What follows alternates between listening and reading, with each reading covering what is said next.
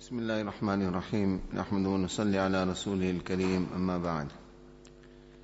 وعن جابر رضي الله تعالى عنه قال لي النبي صلى الله عليه وسلم: لو قد جاء مال البحرين قد أعطيتك هكذا وهكذا وهكذا، فلم يجئ مال البحرين حتى قبض النبي صلى الله عليه وسلم. فلما جاء مال البحرين أمر أبو بكر رضي الله عنه فنادى: من كان له عند رسول الله صلى الله عليه وسلم عدة أو دين فليأتنا. فأتيته وقلت له: إن النبي صلى الله عليه وسلم قال لي كذا وكذا، فحثى لي حثيا، فعددتها فإذا هي 500، فقال لي: خذ مثليها. متفق عليه. Before we begin this hadith, pertinent to the last hadith which we were discussing, one aspect which we ran out of time, Allah's Rasul sallallahu alayhi wa sallam enumerated 4 things which he said are the khasla or the characteristics or actions of the munafiqeen, hatta yada'aha, until you will abstain from it or it comes out of your life. The 4th thing, as I mentioned yesterday, the root of it is dishonesty, or a person being deceitful or lacking integrity, and there is progression. The 4th thing which Rasulullah sallallahu alaihi wasallam mentioned, وَإِذَا خَاصَمَ فَجَرَ, that when a person enters into a dispute, then he departs from the truth. As we mentioned, this is a very, very severe warning that is found in the hadith of Rasulullah sallallahu alaihi wasallam, many other ahadith. And unfortunately, the reason why we are delving further on it is that this has become very, very common.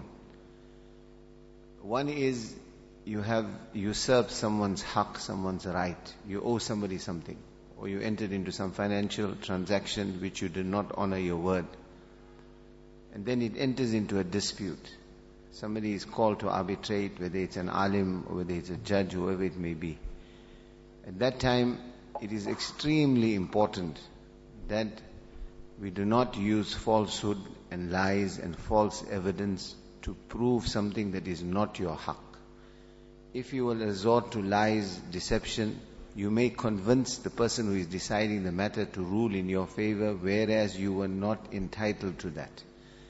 That does not make what is haram halal for you. In fact, for the rest of one's life, one will have to carry the burden of that wrong or that falsehood, that zulm and that oppression, that you have usurped the right of someone else.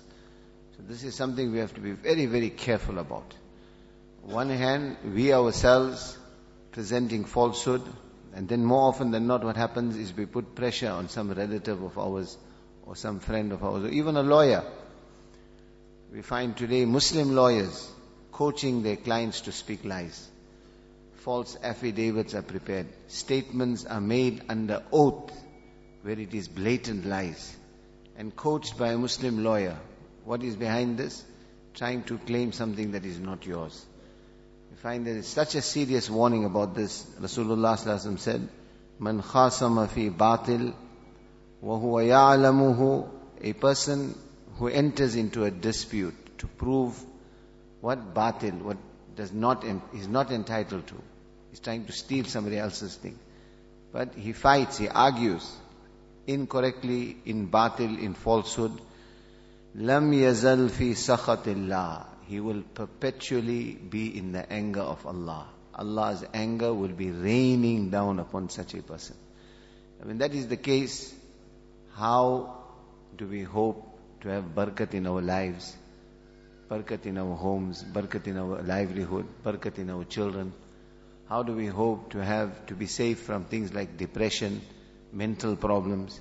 The root of it is such actions. Because Allah's Rasul sallallahu alaihi wasallam is saying, such a person, Allah's anger, sakhatillah, Allah's anger is raining down upon him. Particularly when it comes to disputes with your family members, we have to be very, very careful. Don't be on the side of falsehood, and particularly do not present false evidence. And further, Allah gives us a warning: لا يجرمنكم شنآن قوم ألا تعدلوا اعدلوا هو أقرب للتقوى.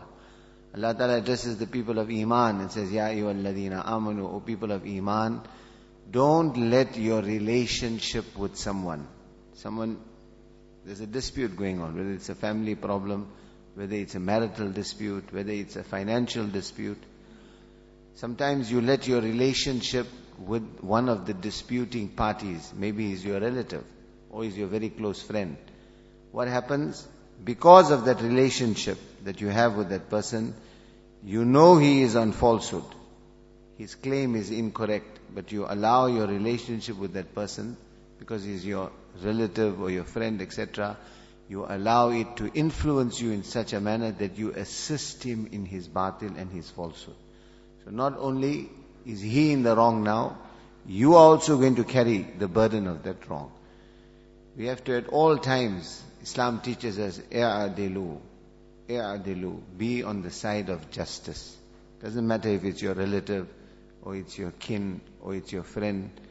If he is wrong, then don't side with such a person. Particularly don't assist that person. In fact, you're not helping him. Allah's Rasul Sallallahu Alaihi Wasallam says, when somebody proves, like we mentioned the hadith yesterday, when someone proves a false claim, proves it, uses falsehood, and he proves it, and the one who is deciding the matter is Rasulullah Sallallahu Alaihi Wasallam, Sahibul Wahi, one who receives revelation from Allah Ta'ala. He is deciding the matter. And yet you manage to convince him of your falsehood. You prove the falsehood. Allah's Rasul Sallallahu Alaihi Wasallam said, all I am doing is cutting up a piece of Jahannam and giving you. Doesn't mean that I ruled in your favor when you were not entitled to it, that suddenly it becomes halal for you. No. What is haram and what is not yours, no matter what you do and how you prove it and who you get on your side, etc., it doesn't make it halal, it's still haram. And this is where we have to be very, very careful. Particularly, as I mentioned, assisting such a person. You're not helping him, you're harming him. If you're truly his friend or truly his relative, then stand on the side of truth, don't stand on the side of falsehood. In fact, if he is in the wrong, you are actually helping him by assisting to prove that he is wrong, so that you don't assist him to take what is not his. Thereby you are saving him from the wabal of that. And we find in the hadith of Rasulullah Sallallahu Alaihi Wasallam, not only is the one, like we mentioned the hadith, man khasama fi batil, wa huwa ya'lamuhu, that person who argues for something that is not his, and he knows he is in Allah's anger. What about the one who assists him? Nabi Sallallahu Alaihi Wasallam says, man a'ana ala khusumatin bidhulm. Man a'ana ala khusumatin bidhulm. That khusumatin bidhulm. This person himself is not making a false claim, but he is assisting someone else. He is assisting someone else. He allows his relationship with that person to color his judgment and to influence his judgment. So how does the Shariat view such a person? Allah's Rasul Sallallahu Alaihi Wasallam said, فَقَدْ بَاءَ بِغَضَبٍ مِّنَ اللَّهِ. He will also earn the anger of Allah. Allah's ghadab, Allah's anger. فَقَدْ بَاءَ بِغَضَبٍ مِّنَ اللَّهِ. He is drowned, he moves away, he is enveloped in the anger of Allah subhanahu wa ta'ala. So this is something, unfortunately, because it has become so common amongst us, we have to be very, very careful in this regard. The hadith which I just read, there's not much time, but we'll begin the first part of it. It's the last hadith in this chapter which Imam Nawawi rahimahullah has brought, Al-Wafa bil-Ahd wa Injaz al-Wa'd. Chapter which deals with fulfilling your promises and honoring your word. When you give a wa'da, an oath, a promise, enter into a contract, the shan of a Muslim, the integrity of a Muslim is such that he honors that. His zaban carries some weight, etc. Jabir radiallahu ta'ala anhu said that Rasulullah sallallahu alayhi wasallam, on one occasion he said to me that if the wealth of Bahrain is an area near Medina Munawwara which had fallen under the Muslim rule during the time of Rasulullah sallallahu alayhi wasallam, in an area that is ruled by Muslims in which non-Muslims live, they voluntarily choose not to accept Islam, remain on kufr, but under Muslim rulership, in peace they want to stay. They are required to pay what we call jizya, which is a form of tax. In return for that tax, they will get protection from the Muslim government and whatever the services are of that area, etc. So this area was being controlled by Ali bin Hadrami radiyallahu ta'ala anhu, and time to time the jizya or the tax that was collected from Bahrain would be sent to Medina Munawwara to be put into the Baytul Mal, into the public treasury, and that according to their intricate detailed masail as to the distribution of that wealth. A certain portion of it, Allah's Rasul sallallahu alaihi wasallam himself, or whoever was his Khalifa or appointed on his behalf, or the leader of the Muslim Ummah, he had control over a certain portion of the distribution of that wealth. So with regards to that, Allah's Rasul sallallahu alaihi wasallam on one occasion he said to Jabir radiyallahu ta'ala anhu that if that wealth has to come, lo qad ja'a ma'ul Bahrain, then this word lo means if, or it can also mean when, depending on the context in which it is said. So in other words, Nabi sallallahu alaihi wasallam made a certain promise to Jabir radiyallahu ta'ala anhu, that when the wealth of Bahrain comes, قَدْ آتَيْتُكَ, I will give you. The expression in the hadith, Rasulullah sallallahu alaihi wasallam said, هَكَذَا وَهَكَذَا وَهَكَذَا.